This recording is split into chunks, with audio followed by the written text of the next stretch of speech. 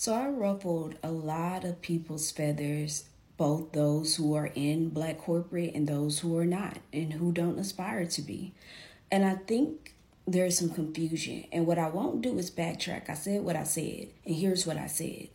There are a lot of people out there wondering, why is it that I'm seeing people that have certain lifestyles, so they have the money, but they also have the autonomy.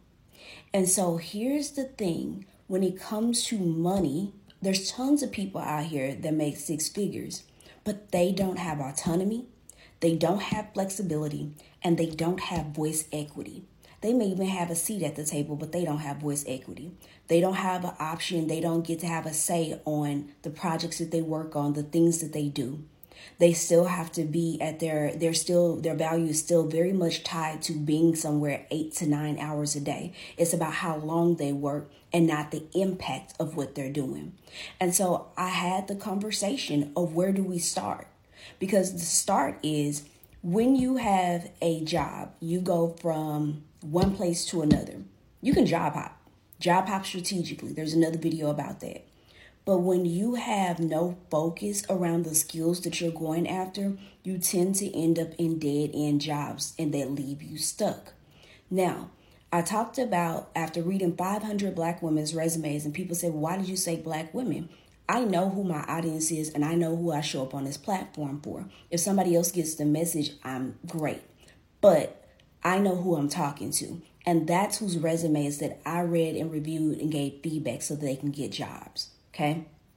Now, with that being said, there's something common is happening. A lot of us are saying, oh, what do I put on my resume? And we're not thinking strategically, saying, why is this on my resume? What purpose does it serve? Is it relevant? So we need to move past the resumes and start asking ourselves, what is it that I really want? Do I want to keep moving from job to job and be dissatisfied when I get there? I'm just going to find something else wrong with it. Well, a lot of times, not having that career capital that you want, to have rich career capital, typically you're going to build a career to get that capital. And I talked about having executive level skills. You don't ever have to want to be a VP or an exec or ever be in C-suite.